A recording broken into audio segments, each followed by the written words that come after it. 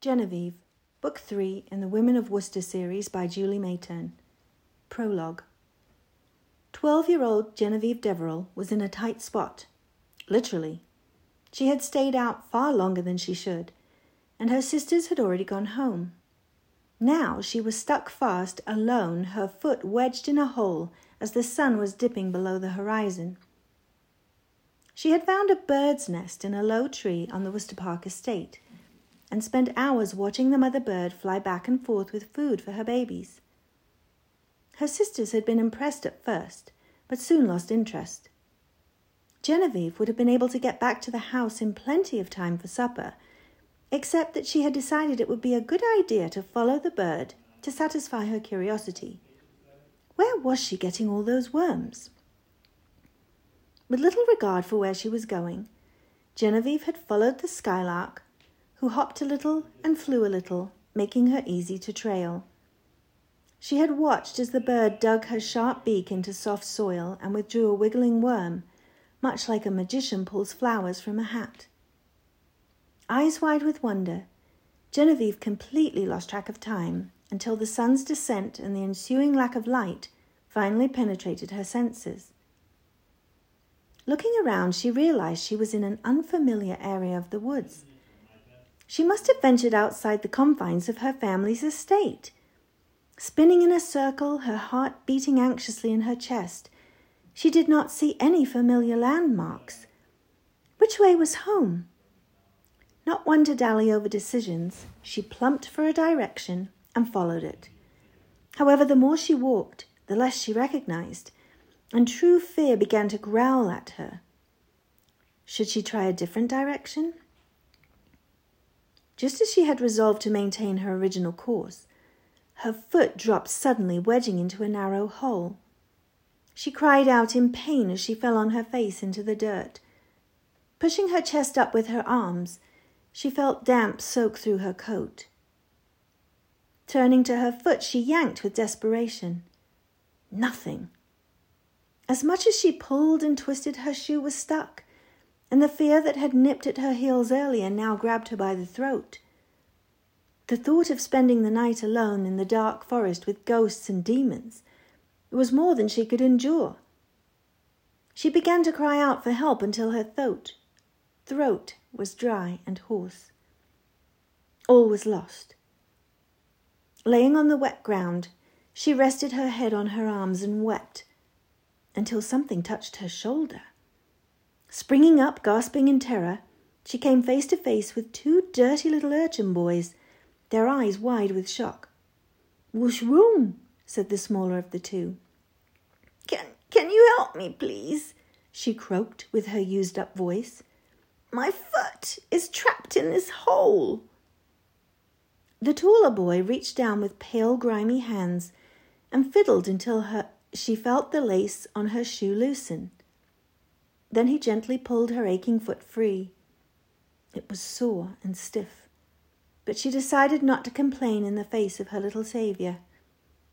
His miniature companion reached down and tugged and wiggled her empty boot until he fell back on his rear, the boot clasped in his tiny hands. In spite of her discomfort, she bit back a smile. The little boy came forward, offering her the shoe like a diamond tiara on a purple velvet cushion, and she noticed for the first time that his own feet were bare. Glancing at his brother, she was scandalized to see that he too wore no shoes, nor scarf, hat, or coat. A new emotion unfurled inside her. The temperature had dropped significantly since the setting of the sun, and she wondered that the pair of ragamuffins weren't shivering. She offered her battered boot to the older boy. Neither had spoken a word since the first inquiry. He shook his head. She pushed it toward him. "Try it on." Reluctantly, he took the boot and sat on the earthy ground, slipping his foot into the much too large footwear. Genevieve pulled off the other boot and thrust it at him. He inserted his other foot, but when he stood, it was easy to see that the boots did not fit. "Take them," she begged. The boy's eyes grew impossibly wide, and he shook his scraggy, thatched head. "Please," she implored, "you have saved me, and this is your reward." She pulled off her scarf and offered it to the younger boy, who stepped back as if she had presented him with a live snake. She stepped forward and wrapped it around his neck. "There, now you won't be so cold," she said. Neither boy smiled. The sun was just a whisper of orange fumes in the darkening sky. "I need to ask one more favour," she said. "I am lost. Where is the great house Worcester Park?" Still mute, the older boy pointed with a grubby finger in the opposite direction. "Thank you." She nodded to each boy before plunging in her stockinged feet back through the trees. Stones and twigs bit into her flesh, but she did not care. The warmth of her heart was more than enough compensation. Chapter 1, 7 years later. As Genevieve happily bounced Olivia's baby Jasper on her knee in the snug drawing room of Worcester Park, she listened to tales of Julia's honeymoon. A spasm of loneliness squeezed in her chest at the brilliance in Julia's newlywed expression and the adoration evident in her husband's face. Though in the past Genevieve had loudly declared that love, marriage, and family were not as important to her as charitable work, it was a lie.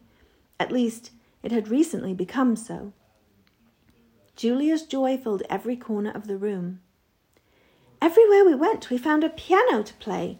I dare say it is not becoming of a married woman to play in public, but do it I did," she declared, gazing into her husband's eyes with such love that Genevieve had to look away. Instead, she kissed the curly blonde head of her nephew, breathing in the magical scent of his baby hair.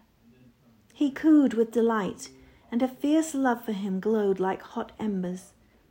Hugging him close, she watched with reluctant envy as Jeremy held Olivia's hand, while they listened with rapt attention to Julia recount yet another amusing anecdote from their travels.